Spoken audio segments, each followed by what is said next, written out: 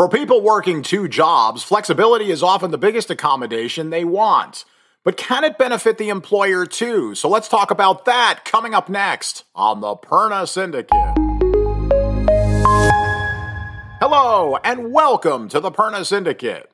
Generally speaking, it's not an employer's business to know if an employee is working another job as long as the employee is able to fulfill their responsibilities and is not violating any company policy. It's really up to the employee whether or not they share the situation. But if your second job is starting to interfere with your performance at your first job, it might be time to talk to your boss about accommodations that could make things better all around.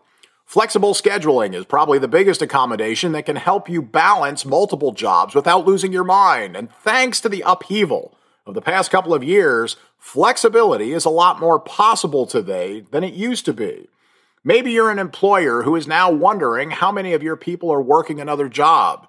It's worth considering how being more flexible can benefit them just as much, but also your business. For many organizations, being more flexible contributes to increased employee satisfaction and retention. It gives the worker a sense of autonomy and control over their own schedule that is very empowering, and it can support an employee's mental health by allowing them to make the most of their workday, whatever time of day that might be. Sometimes a little flexibility is all we need to make it work for everyone. Well, next time on the show, I'm going to share a few reminders that can save our sanity if you find yourself stretched too thin at work. Stay tuned. We'll see you back here tomorrow on the Perna Syndicate.